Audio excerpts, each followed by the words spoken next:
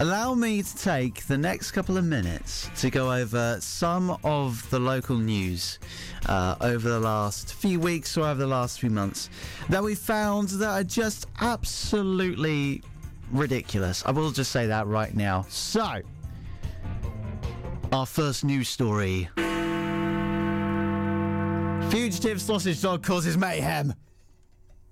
Running around in the park. Just under a week away until Halloween. Ooh, spooky, scary. I'm going to be out during Halloween. Oh, yeah. And it's going to be... I wonder if I'm going to find some more jokers at the bus station. What? That was last year. I remember that. Yeah, I found a lot of people dressing up as the Joker last year at the bus station. It was quite comical. CSR. Drive time. Drive time. But yeah, that was pretty fun. That's crazy. Pretty fun to see. You should see TikTok right now. Yes. It's just that piece of music that goes do do do do do do do. If anyone knows the tune, 01227 258 258. You'll know if you've seen the Joker. I need to see it. Next, cheeky seagull nabs crisps in Margate. Something for Sarah there.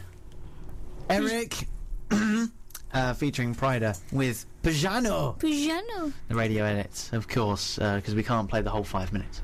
Before that, Lady Gaga, Poker Face. Yes. How'd you get her off your car?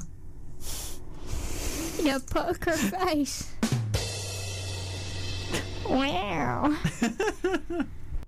Next. Woman finds a hat in a tree. It doesn't even say anything else. On Valentine's Day, according to this poll, rather than looking forward to be given a surprise gift on February 14th, many just dread on those presents. 4 in 10 loved of us would hate to receive an oversized cuddly bear, while another 28% don't want a heart-shaped balloon. So the proper list is a giant cuddly bear, an album of love songs, and a partner expressing their undying love by having their name tattooed on the body is what we don't want to receive during Valentine's Day. Already, actually, I'm not going to lie. I'm going to say anytime. Just saying. Yes. Next up. Cat hops into delivery van, stealing some tuna.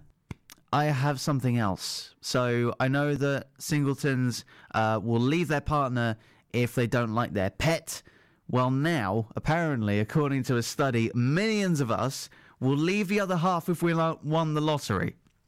If we won the lottery, come on now. Study of adults in a relationship found as many as 1 in 6 would consider ending it if money gave them an easy way out. What is this? Oh, happy Valentine's Day. That's what I'm saying. And then finally, absolutely finally, I promise this is the last one. Exeter man receives identical birthday cards. Oh, fantastic. Oh, I love the news. I really do.